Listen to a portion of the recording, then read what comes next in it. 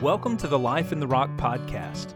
Here you'll find a commitment to sharing with others the challenges and joys of our spiritual journey.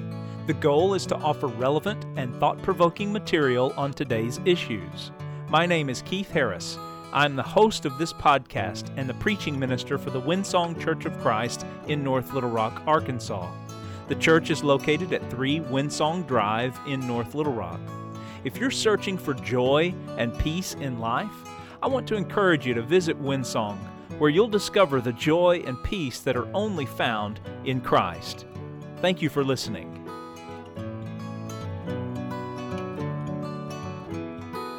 I want to welcome you to our continued study through this series titled Name Above All Names, where we are focusing in on the names of Jesus as we find them in Scripture. We've looked at the name of Jesus. We've also noticed in our last session the name I Am, which certainly carries with it the understanding of God's foundational name. As Moses was faced with this burning bush, as God appeared to him in the bush, Moses said, well, who am I going to tell them sent me? What's your name, essentially, is what Moses is asking. And God says, I am who I am. I am is the name that God ascribes to himself.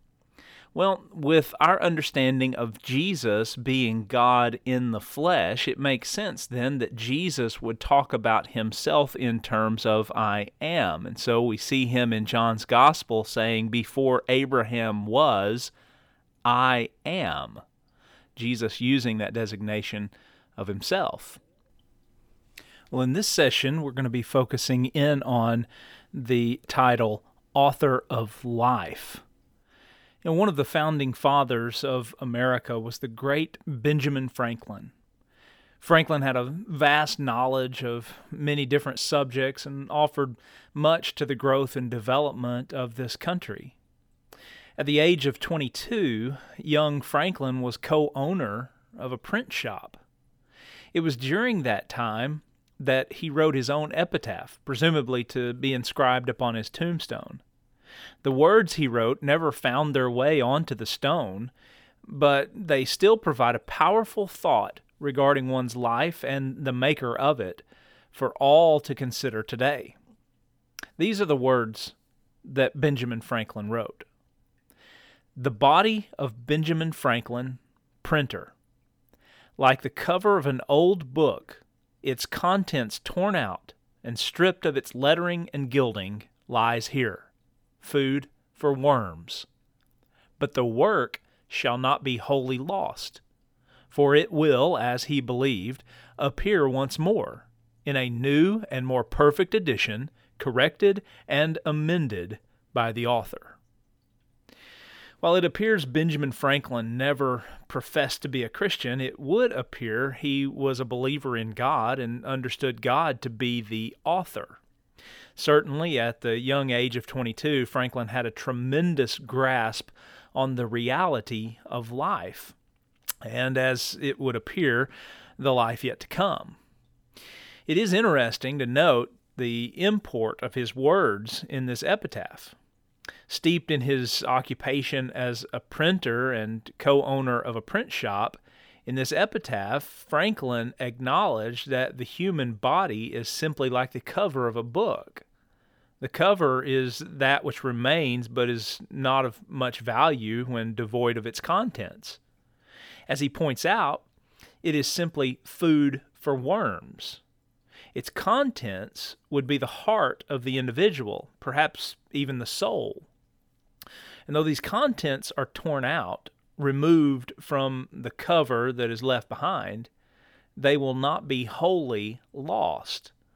Essentially, Franklin points to a time when the contents, the heart and the soul of one's existence, will be retrieved. But it's not just a process of retrieval that Franklin envisioned. It was a reworking, amending, correcting, and perfecting on the part of the author. In his words, it will be a new and more perfect edition. It seems obvious that Benjamin Franklin understood God to be the author. But from where did he get this perspective? This perspective of Franklin is most likely an understanding of God as the Creator.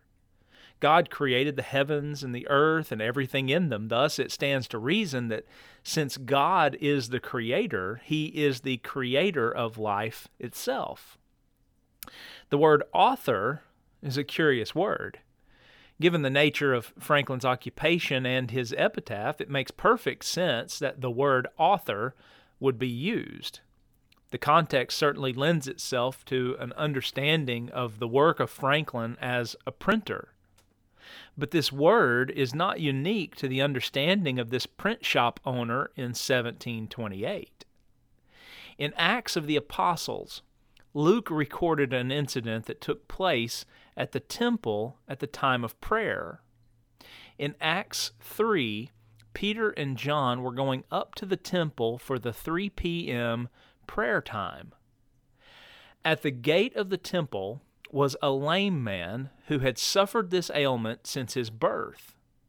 Each day this man would be carried to the entrance of the temple, where he would beg those entering to give him money. Luke explained the incident clearly when he wrote, "Seeing Peter and John about to go into the temple, he asked to receive alms. And Peter directed his gaze at him, as did John, and said, 'Look at us.' And he fixed his attention on them, expecting to receive something from them. But Peter said, 'I have no silver or gold, but what I do have I give you. In the name of Jesus Christ of Nazareth, rise up and walk.'" Acts chapter 3, verses 3 through 6. At these words of Peter, the lame man's feet and ankles were immediately made strong.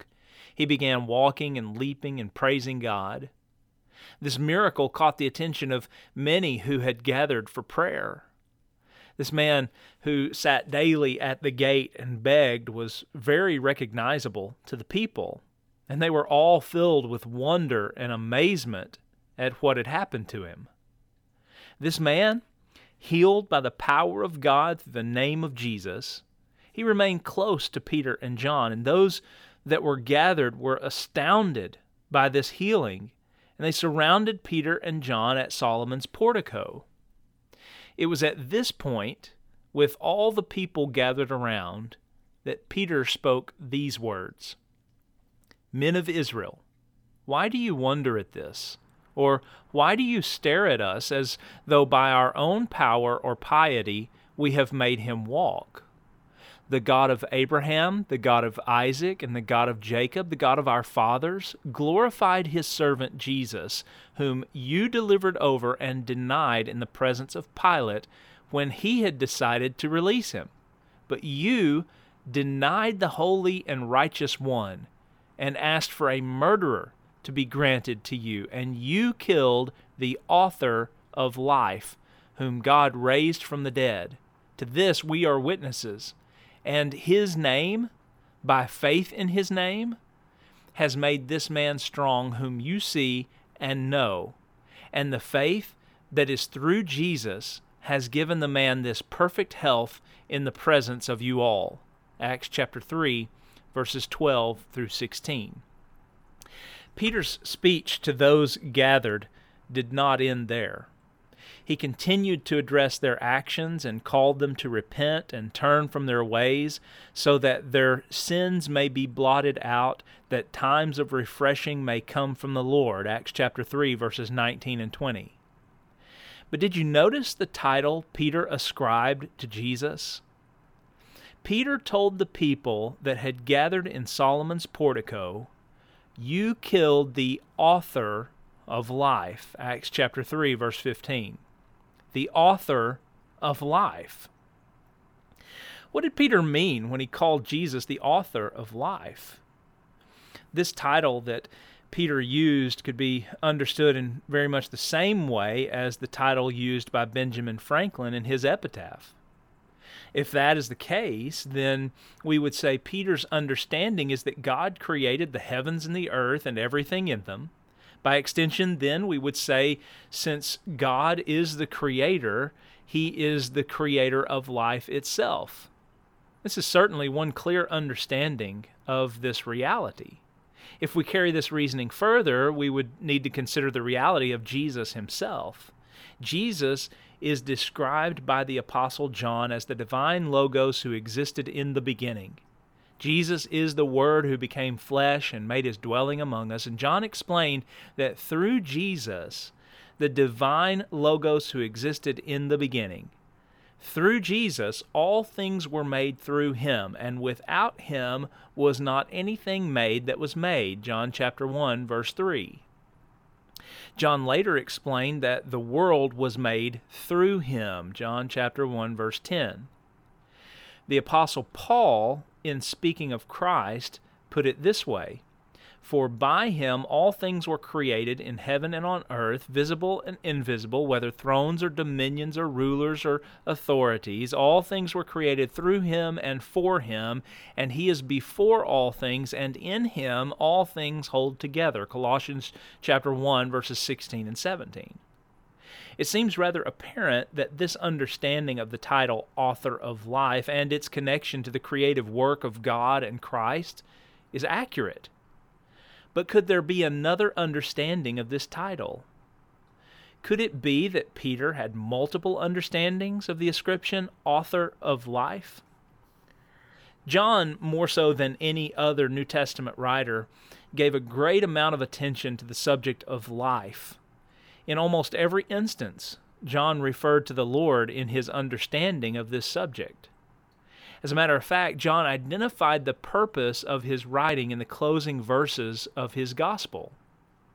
"Now Jesus did many other signs in the presence of the disciples, which are not written in this book. But these are written so that you may believe that Jesus is the Christ, the Son of God, and that by believing you may have life in his name." John chapter 20, verses 30 and 31. John's purpose seems to be twofold. First, to bring people to an initial faith in who Jesus is as the Son of God. And secondly, to have that initial faith transformed into a sustained faith which will lead to life in Jesus' name. Presumably, the life to which John referred here is eternal life. Investigating John's use of this subject as it relates to Jesus, we find that references of this nature are made throughout John's gospel. For example, at the beginning of John's writing, we find this statement: "In him was life, and the life was the light of men." John chapter 1, verse 4. Jesus said to the Jews, "For as the Father has life in himself, so he has granted the Son also to have life in himself." John chapter 5, verse 26. To these same Jews, Jesus said, "You search the Scriptures because you think that in them you have eternal life. And it is they that bear witness about me, yet you refuse to come to me that you may have life." John chapter 5, verses 39 and 40. Jesus identified himself as the bread of life. John chapter 6 and verse 48. In John chapter 10, verse 10, Jesus said, "The thief comes only to steal and kill and destroy. I came that they may have life and have it abundantly." Jesus said to Martha, the sister of Lazarus, "I am the resurrection and the life. Whoever believes in me, though he die, yet shall he live. And everyone who lives and believes in me shall never die. Do you believe this?" John chapter 11, verses 25 and 26. Perhaps one of the most familiar statements of Jesus was addressed to his disciples after eating what would be their final Passover meal together. Jesus said to them, "I am the way and the truth and the life. No one comes to the Father except through me." John chapter 14, verse 6. Peter told the crowd gathered in Solomon's portico, "You killed the author of life." Acts chapter 3, verse 15. It is possible that Peter simply had in view that Jesus, as the one through whom all things were made, is the author or creator of life itself. It's also possible that Peter was simply referring to the eternal life that is only available because of the sacrifice of the Lord. However, it may be that Peter, in a moment of divine inspiration, in a moment of overwhelming emotion, encompassed the full scope of the overarching understanding that he is the author of life. Jesus, the one through whom all things were made, the one whose substitutionary sacrifice provides access to everlasting life, is truly the author of life. I hope you've been encouraged by these words today. To find more on this topic or other spiritual matters, please visit lifeintherock.org. You can also visit Facebook and search Life in the Rock. I invite you to like, follow, and share this page with your family and friends. My prayer is that God will bless you today and that you will seek Him with all your heart. Thank you for listening.